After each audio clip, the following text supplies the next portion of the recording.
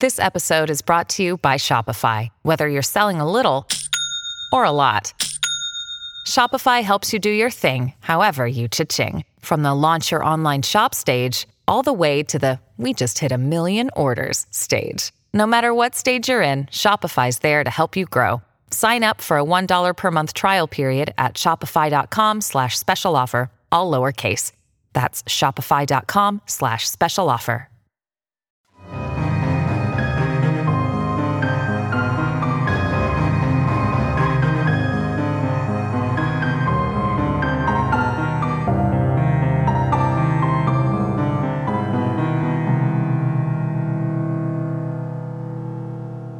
Hello and welcome to another episode of Blood on the Rocks. I think you're in for something special this week, as we have a very talented Isaac Thorne with us. So, Isaac, do you want to say hi real quick? Hello, everyone. Do you want to give yourself a quick introduction, because you have some interesting stuff going on for you? Sure. I am a horror author, first and foremost. I've got several short tales of dark comic horror on Amazon and other places. I also have a collection out called Roadkills that contains the majority of those short tales that I put out there. I call it comic horror because there's an element of humor to it.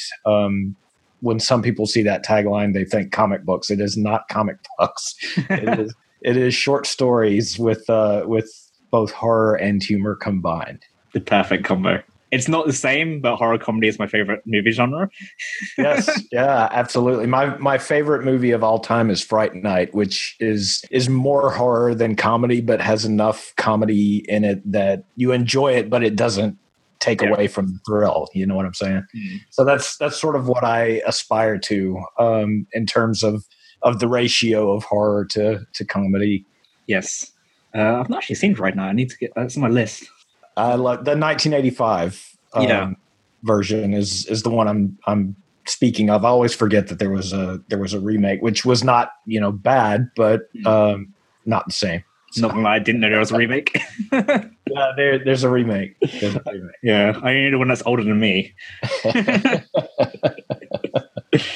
Right. So we're going to be talking about capital punishment today, aren't we? Yes, we are, and I wanted to point out before we start on that I chose this topic and not to be political about it. I have opinions on it, just like everybody does, but I'm not talking about it in a pro or con way. The thing that fascinates me about the topic is, number one, all the creative ways people have come up with to destroy each other over the centuries. And as a writer of horror, that fascinates me. And number two is the types of crimes that people actually get executed for, which is in the United States, it can be murder or it can be treason, more likely to be murder than treason. But it hasn't always been that way.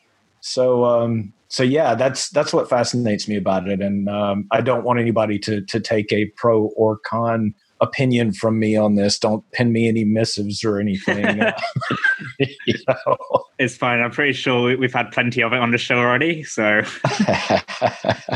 so we're both going to talk about it, actually, because after the first break, it's sort of a second topic. We're going to have you read a part of one of your stories, aren't we? Yes, we are. Yes. So that's going to be fun.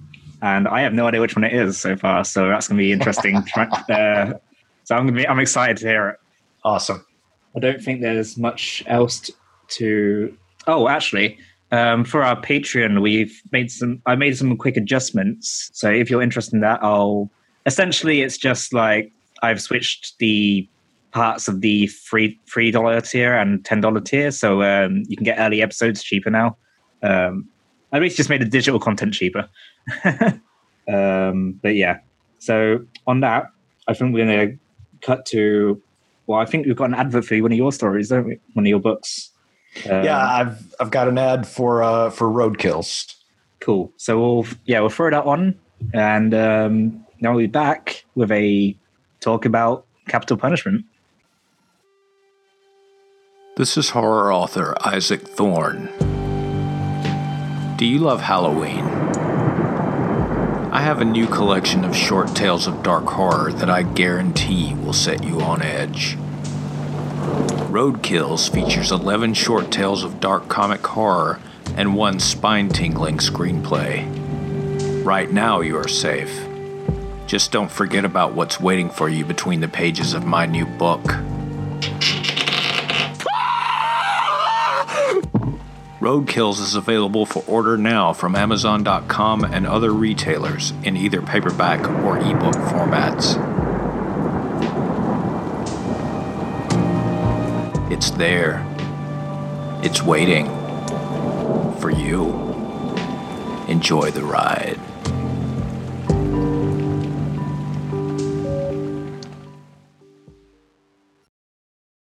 And we are back. So, Isaac, we have capital punishment to talk about. Yes, we do. And I spent a little bit of time researching this and was surprised by a lot of the things I found. I didn't realize, for example, that historians have actually traced capital punishment back to the 17th century, or the 18th century BC, where it was first codified. And it's the code, and I'm going to butcher this name. I know I am. It's the Code of King Hammurabi of Babylon. Yes. I was reading about that just before this, actually. Yeah, and that was the first time the death penalty was actually written into law that we know about. There were 25 different crimes that were punishable by death, according to this code, and not a single one of them was murder. Oh, I didn't realize that.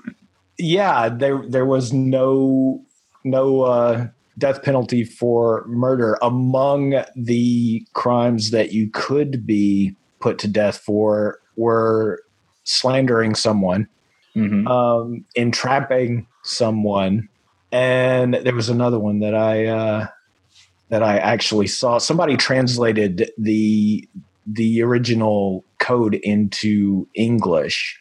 Yeah.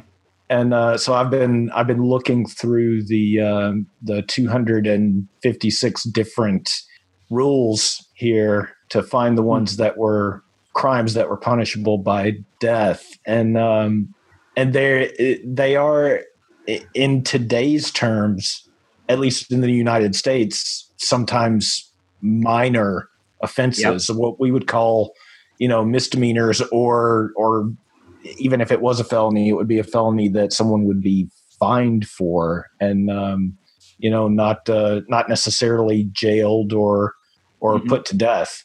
Certainly, yeah. Like there was a lot of quite interesting stuff when I was reading about it as well. Like it's not exactly like related to the capital punishment part. It's linked because it's also one of the earliest types of law that had the presumption of innocence, and like gave both the accused and accuser the chance to give evidence.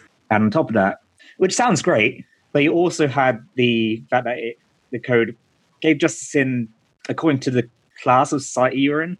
And Babylonian society had three castes, which were the property owners, the freedmen, and slaves. And punishment for assaulting someone with a higher class was much worse. This one I'm just taking straight from Wikipedia. Like the example they've used is a doctor killing a rich patient. So if a doctor killed a rich patient, he would have his hands cut off.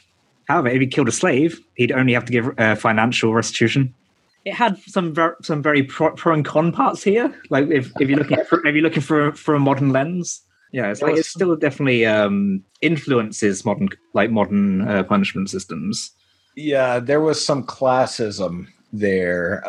If you were, and as far as the death penalty is concerned, if you were nobility, your death would be simpler and more efficient than if you were not. So I found that interesting. And it's also worth noting that on top of the classism, there was also the sexist point, where you had women receiving punishments that males couldn't. Yes, especially like adultery, as women could be punished quite harshly for it. I'm not entirely sure what the exact punishments are. I don't have it written down right now for some reason. I'm sure I wrote it down at some point, but either way, I don't have it now. it's been a bit all over the place at the moment with my uni stuff. Sometime I'm going to start talking about rocks, I'm sure. But anyway, however, men were allowed to have affairs with servants and slaves, so a bit of a difference. Absolutely. So, Absolutely. and this kind of stuff kind of went on through all kinds of cultures. But anyway, we're talking about capital punishment.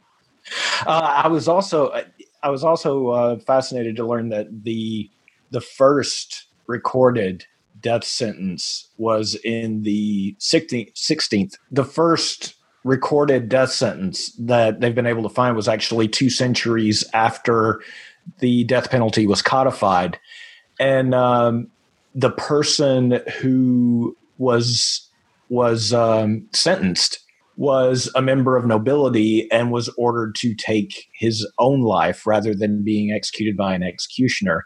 And he was to be executed because he was accused of practicing magic, which, again, is not a serious crime in modern civilized society. Yes. And there's a lot of punishments for magic, witchcraft, etc. over the years. Like, I think in one of our early episodes, we talked about, forgotten his name, the Witchfinder General from England, who was basically one of the guys that did a lot of the witch trials in England. Like, Matthew Hopkins, that's the one. And worth noting that the Witchfinder General title was a title that he gave himself. He invented his own job. Yep. You know what's better than that? If I'm right, it was he originally gave himself the title of Witchfinder, and then he promoted himself to Witchfinder General.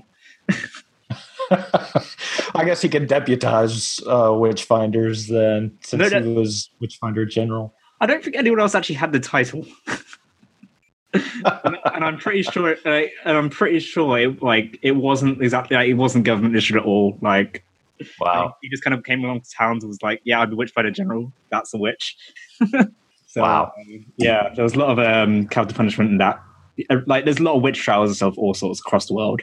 Yes. You have the ones in Salem in the US. You have the Spanish Inquisition in Spain, obviously.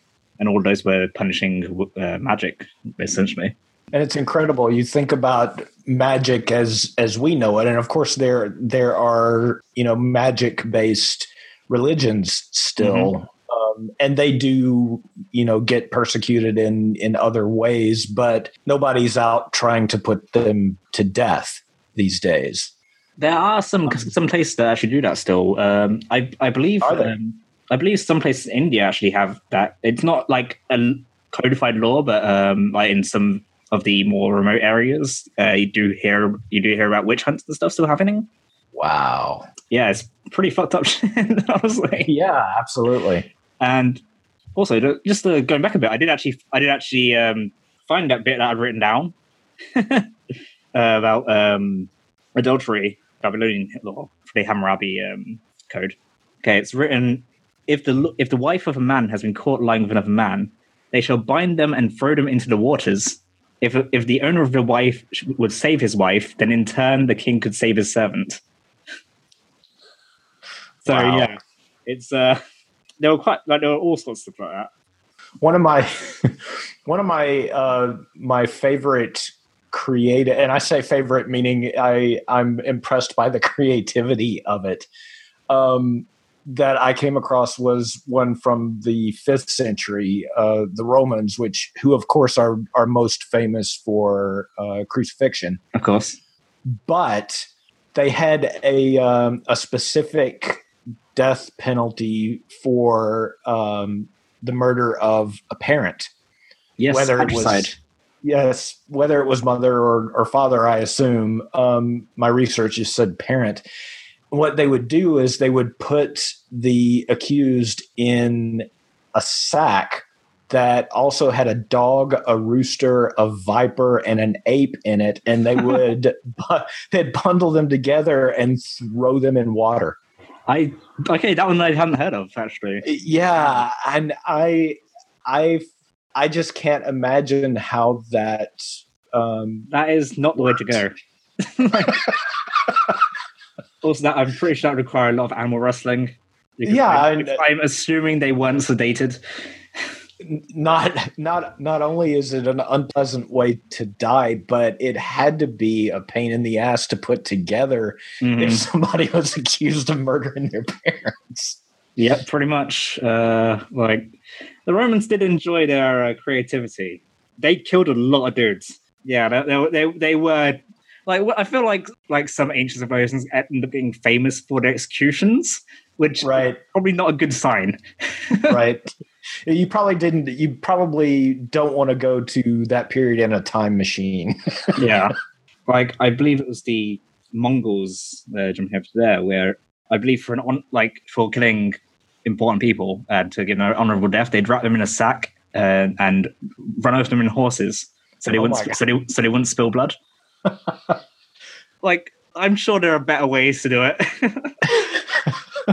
Better ways to clean up the mess, especially for royalty, because it would be seen as like inauspicious to spill royal blood, right?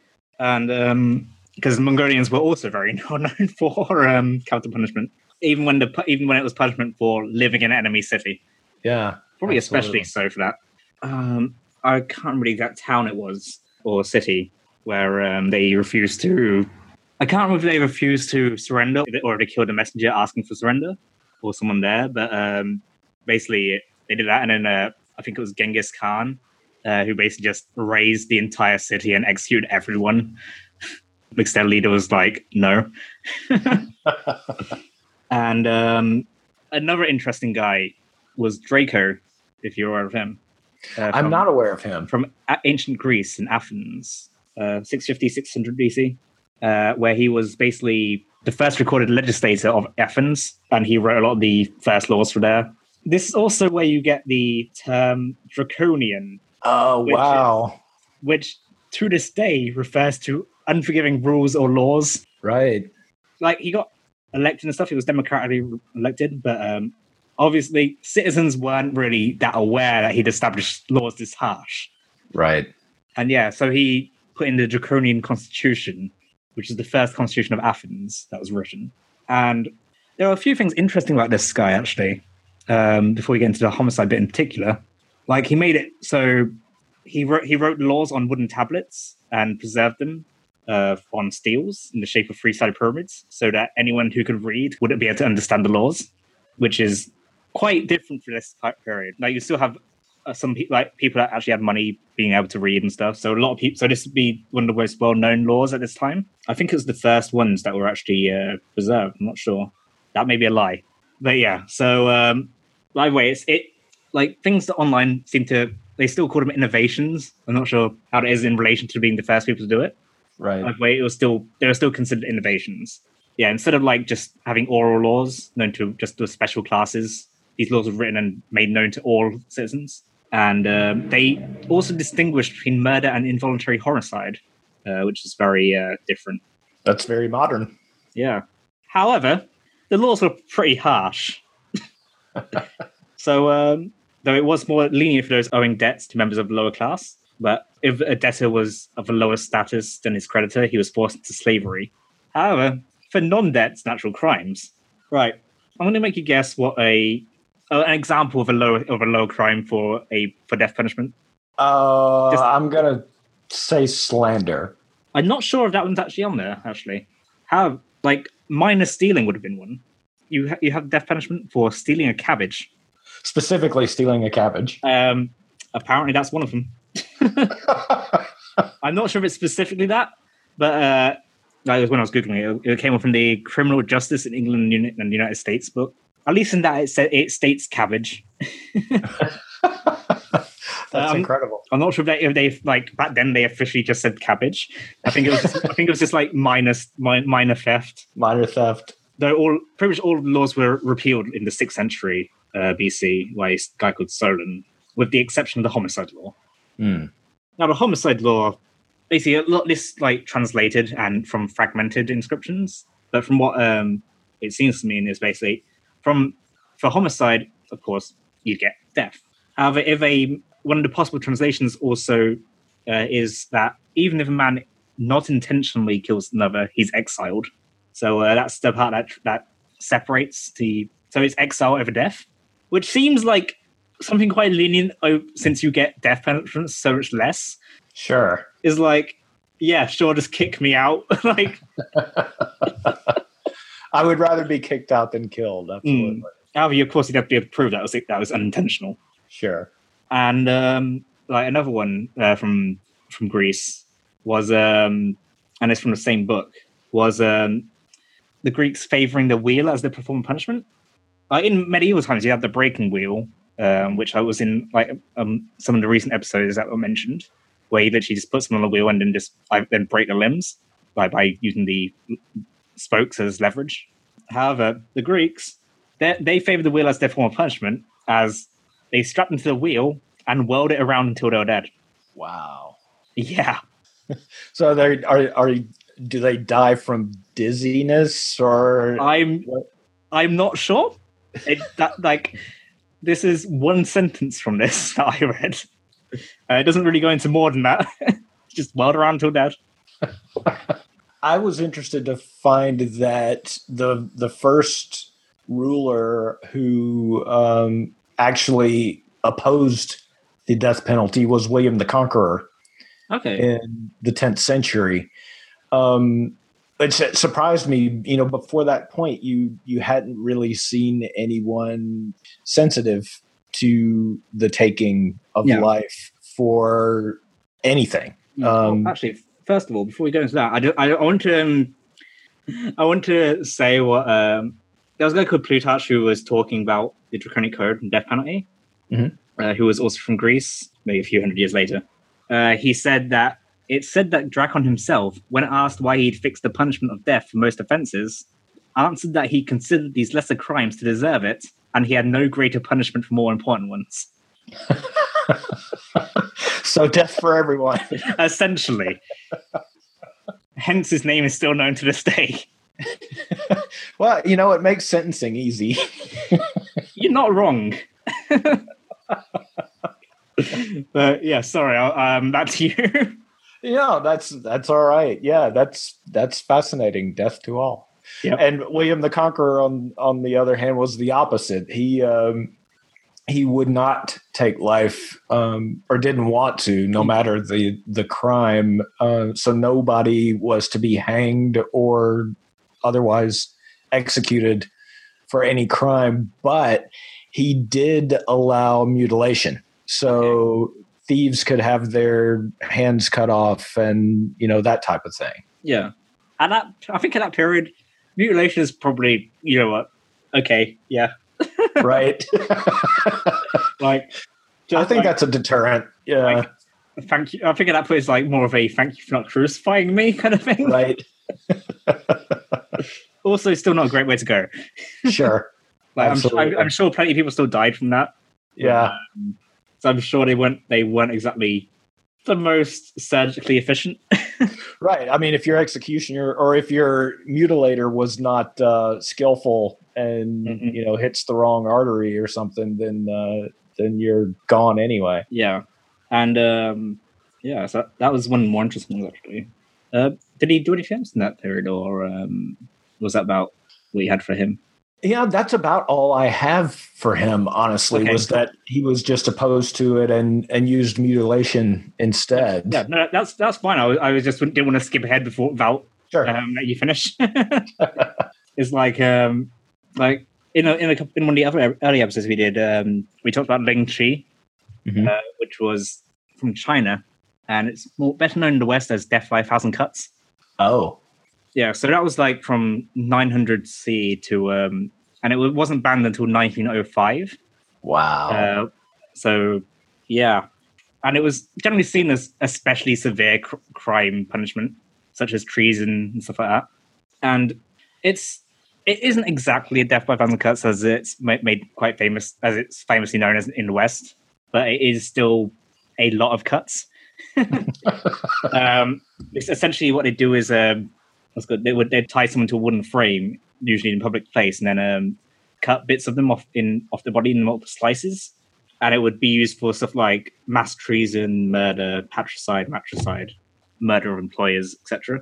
Of course, emperors use it to threaten people and occasionally or minor offences, and Oh yeah, it was episode 13, Fairy Tales and Heavenly Candles. So, that one we talked about Zhang Shanzong, who was a Chinese emperor who was quite notorious, to say the least. So, like, if you're interested in the capital punishment, he's one to look up. All right, I will. Yeah. I haven't. I'm not familiar with that. But he was known for using this death by 1,000 cuts as one of the things, and he drastically increased the rate of it, like during his rule.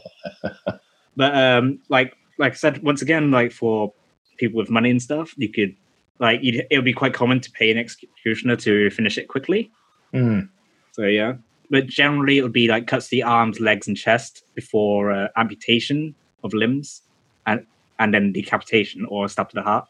But if the crime was less serious or the executioner was merciful / bribed, the first cut would usually be to the throat, which would help kill a lot easier. Wow. So a lot of it was dismemberment after death, but still not a great way to go. Right. It was usually between 15 and 20 minutes, but it could last a lot longer. But yeah, I think that was the last one I had to bring up, actually, at the moment. Well, I've got a question for you. Yes. I was also looking at all the creative ways they found of killing people in Henry VIII's time.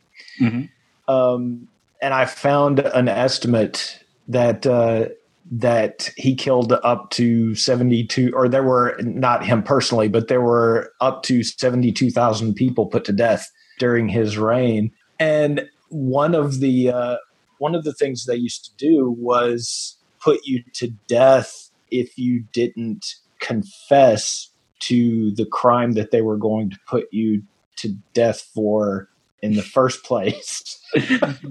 So if you knew you were accused of a crime and you knew that the penalty was death, would you confess to the crime and take death, or would you not confess and maintain your innocence and take death? I think I'd confess to the crime. Honestly, I think I'd take that over torture. It's like, why bother? Yeah. It's like, I don't know about that one. I didn't know that statistic at all. It's like, but I do know a lot of punishments did tend to be, and you probably should confess, because it's not going to get great if you don't. I think you've had stuff like that going on quite a fair bit. Just the whole, being accused of something and then killing them anyway. Right. Or trying to force them to confess. So, yeah, it's not the greatest. But there are other ones you want to bring up, actually. The only other thing I really have that I was fascinated by was, and I learned this through watching a cartoon, and I learned it through watching Bob's Burgers. And then I researched it to see if it was actually true. There's an episode of Bob's Burgers where they reenact Thomas Edison's electrocution of an elephant to prove that electricity could be used as an execution method. Yes. And I didn't know that was a true story, but he actually literally did electrocute Topsy the elephant in order to prove, which these days would itself be a crime. So, you wouldn't be put to death for it, but still. Yeah, it's like, I think it's more recent, I think. I can't remember exactly when it was. I think it was the 20th century. I think it was in the 50s or something like that. I'm not entirely sure, so don't quote me on this. But there was an elephant hanged for murder. Yes, they hanged the elephant from a crane. How in the hell do you hang an elephant? It was a public hanging of an elephant. Wow, that's incredible. Yes, it was Mary the elephant, who weighed 5 tons, and it was in 1916 that it happened. Wow. She killed a trainer and was hanged nearby Tennessee in 1916. Wow. Yeah, it's there's actually a picture of it as well. Where in Tennessee did that happen? It was nearby Irwin. I don't know where that is. Yeah, neither do I. But she killed a trainer in Kingsport, which is more known. Oh, I do. Yeah, I do know where Kingsport is. Whereabouts are you, actually? I didn't actually ask. I am from Middle Tennessee, around the Nashville, Franklin area. Okay, cool. So right in the heart. Yeah, I think there's a lot of people around Nashville at the moment with CrimeCon going on. Yeah. Unfortunately, I'm all the way in England. And probably couldn't afford it even if I was in America. It's an expensive trip for a convention. Yeah. But yeah, so most stuff I have. Of course, you still have capital punishment today in a lot of places. Right. Like in Saudi Arabia is quite well known for it. You also have like quite a few countries in Africa have it. It's still in the United States in some states. I mean, it's a state by state thing. There's no federal death penalty, but depending on what state you're in, you could get it. It's all like the capital punishment thing will always be I don't see us ever not talking about that. Right. For example, in Pakistan, they had a 6-year. So they stopped capital punishment for a while, and they lifted this in 2014 after 6 years after this Peshawar school massacre. Which, wow. Where 132 students and 9 members of staff of the Army Public School and Degree College Peshawar were killed by Taliban terrorists. And since then, Pakistan's executed over 400 convicts. Like, it's one of those things that I think will keep going on and off for at least a few centuries. Yeah.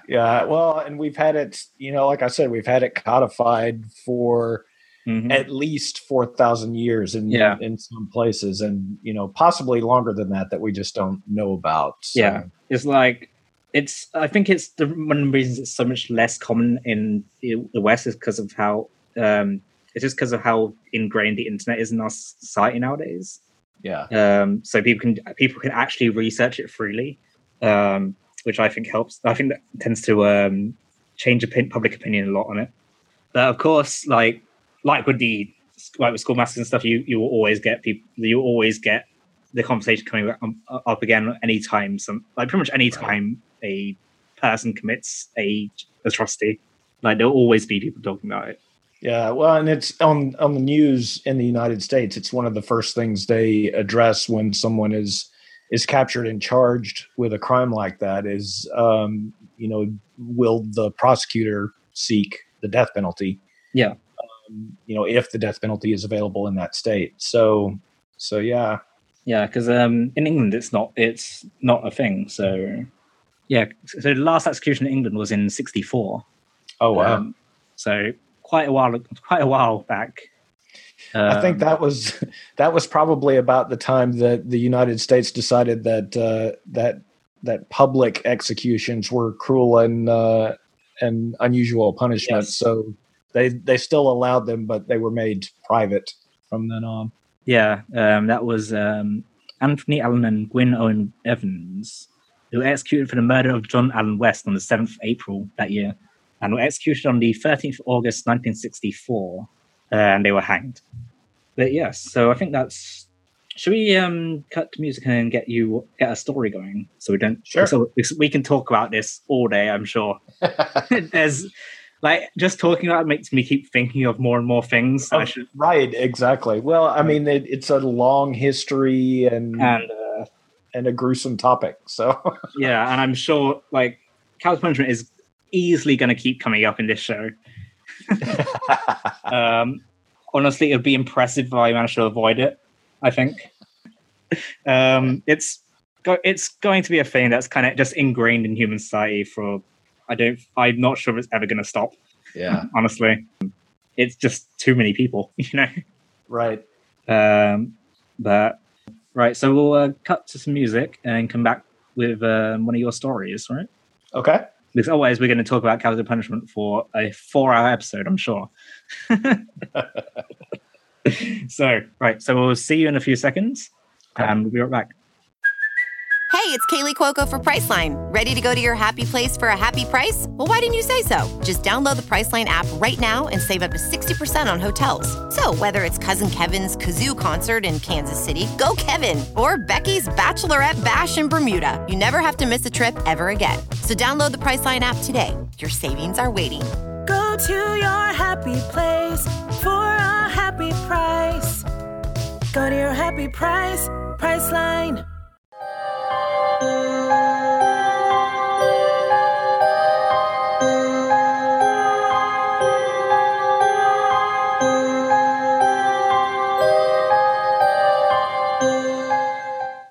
And we are back. So, Isaac, you have a story for us.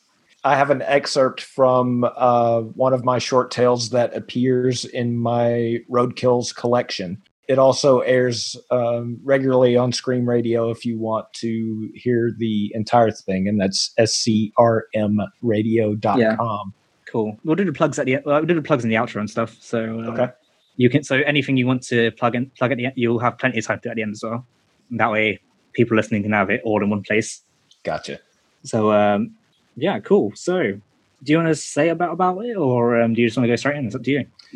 Let's go straight into it. The excerpt I'm going to read is not that long. Yeah, it's maybe 6 pages.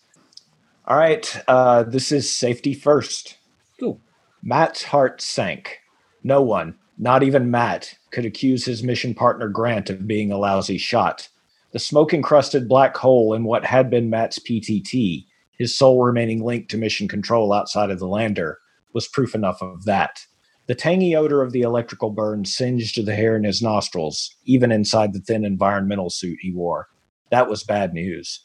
His suit was probably punctured as well, which meant his supply of oxygen was dwindling at a faster rate than it normally would.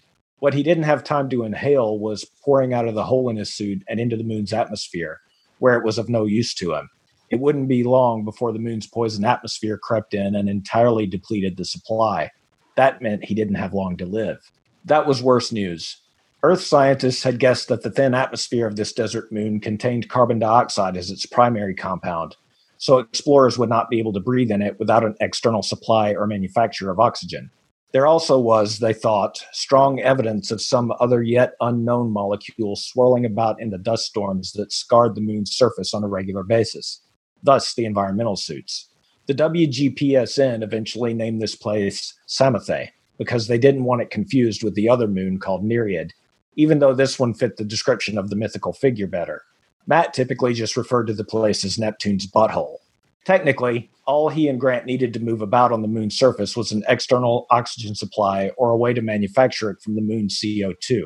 The atmosphere was thinner than Earth, but there was enough of it and enough gravity to prevent the duo from being crushed or floating away. The suits themselves should not technically have been necessary.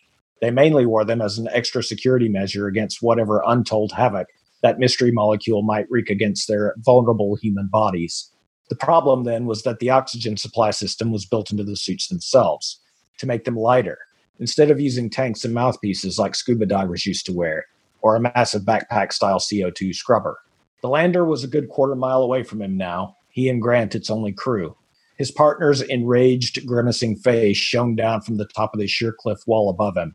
Grant's right arm dangled over the drop as well, his silver-gloved hand still gripping the weapon that Matt had smuggled along on the trip. Unfortunately, Grant had discovered the blaster before Matt himself could make use of it. The older man's cheeks were red, and Matt thought he could see droplets of perspiration drooling down the plexiglass face of his helmet. The chase across Samathe's landscape had been long and painful. In spite of Grant's favor with the brass who had handed him this mission, Matt knew his old frenemy what really wasn't in great shape these days. A few too many burgers and fries and far too little exercise had taken a toll on the once golden boy. Matt, who was no one's golden boy, had managed to keep after himself, however. Even these 15 years after he'd graduated from the academy, it had been probably 20 years or more since Grant had strode across the stage in his cap and gown. Matt had easily outrun him over this harsh, dusty, and deserted landscape, and had known from the start that he would. Then he had had that moment of weakness when he'd looked back over his shoulder, and then that misstep along the crater wall. Now here he stood, trapped on a small ledge just an arm's length out of Grant's reach. The memory fresh in his mind of the edge of the shelf breaking away when he landed there, the rocks at the precipice crumbling away beneath his feet, and tumbling end over end into the crater before him. He could escape another blaster shot in a fashion similar to that rock, he thought, if he didn't care to live through it. In fact, there was nowhere to go but the depths of the crater, the bottom of which he couldn't even see from this height. and his suit was bleeding precious air. Great. Just perfect. Okay, so maybe he had brought this on himself. Maybe Grant had suspected all along that Jill was planning to leave his fat ass for Matt when they finally landed back at the station hidden in the asteroid belt between Mars and Jupiter after this years-long excursion into the outer reaches. Was it really worth Matt's death to him? Not to mention Grant's own court-martial and dishonorable discharge that would inevitably result from the murder. Perhaps it was. At least that was what Matt thought he could read in Grant's red-rimmed and bloodshot eyes, which glared down at him from above the crater, above the ledge. And if that wasn't enough, there were his angry, laborious breaths, fogging his visor like smoke from a dragon's nostrils. Wait, fogging his visor? Maybe Grant's suit had been punctured as well. The moon's rocks were jagged, and some had been sharpened to razor edges after eons and eons of superstorms with no vegetation to call the winds. He had taken pictures of some of them for Jill's solar system geology art collection that she curated back on the station. Jill didn't know any of this was happening. She fully expected both Matt and Grant to return safely to the asteroid belt in a few years, where they would resume their little love triangle until everyone felt comfortable enough to bring the awkward situation to an emotional head. Neither she nor Grant could have possibly known about the blaster when he had smuggled it aboard. Matt's plan had been to sneak up on Grant while he was digging in the moon's soil or squatting to take a shit. He'd pick up one of the jagged moon rocks and slice open the older man's head with it, make it look like Grant had simply taken a tumble and banged his noggin on the wrong end of the moon's sharp rocks. Matt would relay the report of what happened to Mission Control, who would instruct him to bury the body and continue alone if he could, or abort and start the long trip home if he could not. It's something every explorer knew was a possibility when they signed up, although it had only ever happened once before, and no one had questioned those circumstances. He'd only brought the blaster along as a backup, in case the time was never right, or he lost his nerve, or he was somehow magically overpowered by Grant. It might be harder to cover up a blaster shot as an accident if future missions happened to uncover Grant's body, but at least the job would get done. And it might be a good decade before they sent explorers out this way again. Support for these types of excursions had waned among the public way back on Earth over the years. They were more interested in using taxpayer dollars to clean up their own drinking water sources than finding possible new places to live. Sometimes he wondered if some wingnut new president might pull the plug on them from the home world and just leave them stranded forever in that asteroid belt.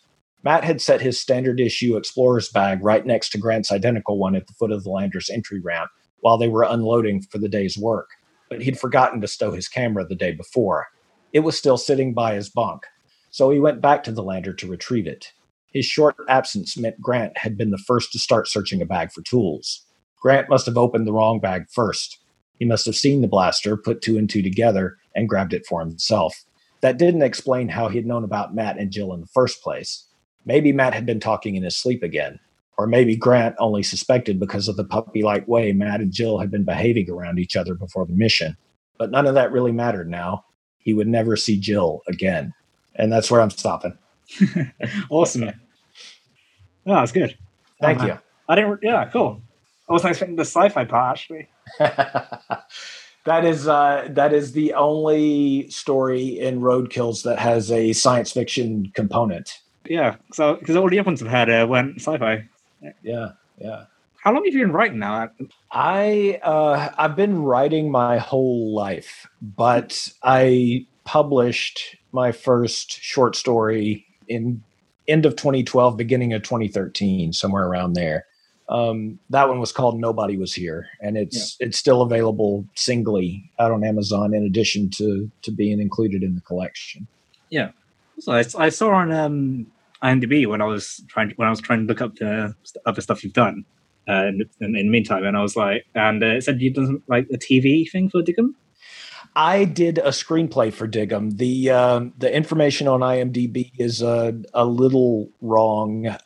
It's a screenplay. It's not been produced. Okay, cool. But my intention with it was for it to be like part of an anthology TV series or something like that, like an episode of Tales from the Crypt or Tales from the Dark Side or something like that. That's kind of what I had in mind. Awesome. Well, we've still got some time actually. So, do you want to talk about actually like how you make things scary or horror-ish or how you make things scary? I know that's a really broad thing, but I'm like stuff that you find particularly that works particularly well. If that makes sense.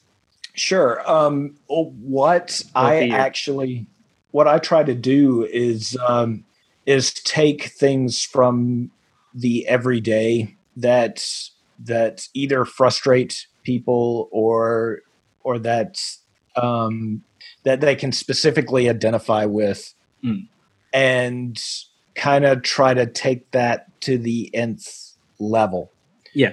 Example, I have a story called Decision Paralysis about an older woman, a grandmother, who kind of loses her mind basically as a result of being inconvenienced in traffic and the grocery store. Yeah. On top of everything else, she just kind of loses her ability to make decisions anymore. Yeah. So that's sort of where I go for it. I try to connect things that the reader might have experienced and just turn up the volume on it. Okay, that's a good way to do it, I think, actually. But yeah, is there anything else you want to go talk about for your just about your writing or whatever else you do? You might as well use this instead of a plug section. Okay, all right. Yeah, I'm working on other stuff constantly. I had a regular release schedule for a while where I was putting, one thing out in the spring and one thing out in the fall. But after I released Roadkills, I released Plant separately almost 2 weeks later. And so I'm, rather than releasing something this spring, I'm working on something else for the fall. So okay, just constantly working. Yeah. Oh man, I'm going to look forward to seeing more of your stories. Thank you very much. I'll definitely picking something up when I actually have money. My wish list gets ever longer. Yeah, well, mine too. And once I get the things I want, then they have to go into my queue for actually sitting down to read. Yeah. Oh man, so I like the Scream Radio stuff. I can just have it on. Yes, absolutely. You get some great horror stories, and there's quite a lot of people doing it on stream. There are. Tracy, who is the station owner, has pulled together just this huge variety of voices to do shows on there, and I believe she has. I don't know if she's still doing interviews, but for a while she was doing interview shows as well. So it's not just stories that are on the station, but a large portion of it is, and we've got some really talented narrators there. Yeah, so I've noticed that there've been quite a lot of people that I actually follow from Scream Radio on Twitter as well. Yeah, it's super cool stuff. But anyway, I think on that we'll cut to music, come back for an outro. Okay. So we'll be right back.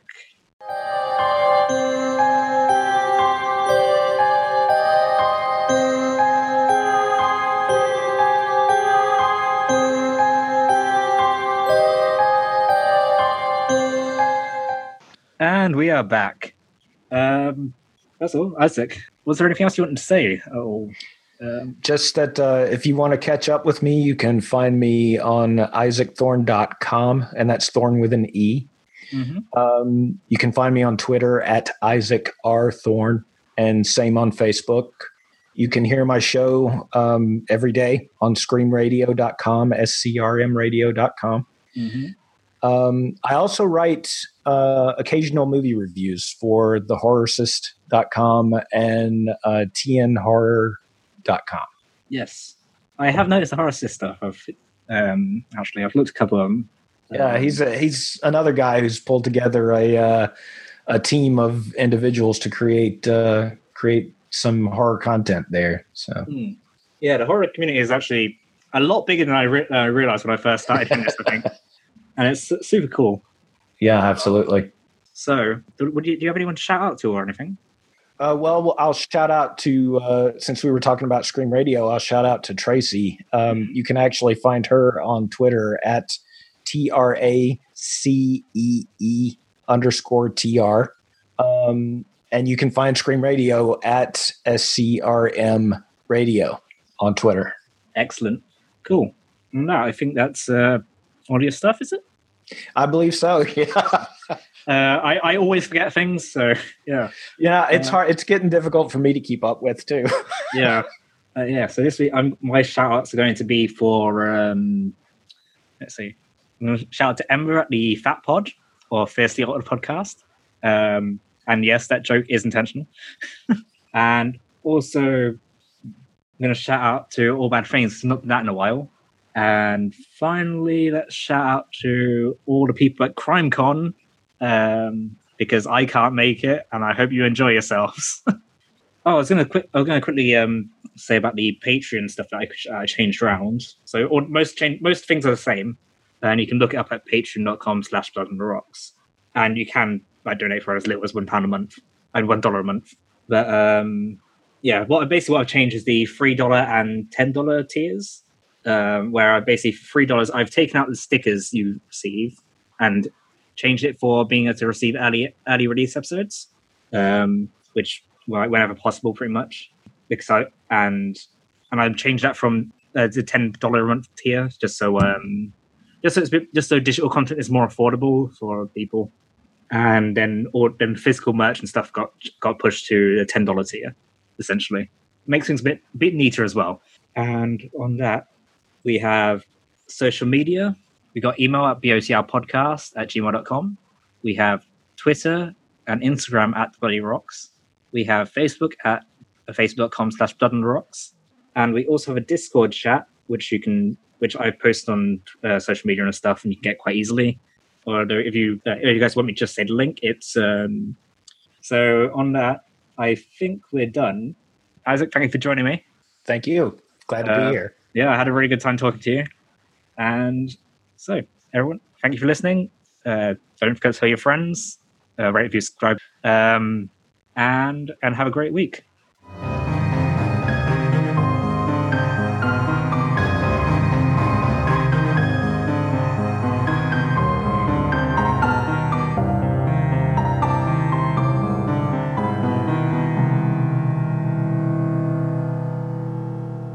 Buenos dias, world, from the San Diego Zoo Wildlife Alliance. I'm Marco Wendt. And I'm Rick Schwartz. And we're your hosts for Season 3 of Amazing Wildlife, a show from iHeartRadio Ruby Studio and the global conservation organization behind the San Diego Zoo and the San Diego Zoo Safari Park. Listen as we dive into the efforts here in San Diego and spotlight the heroes working worldwide to care for the species you know and love. Listen to Amazing Wildlife on the iHeartRadio app, Apple Podcasts, or wherever you get your podcasts.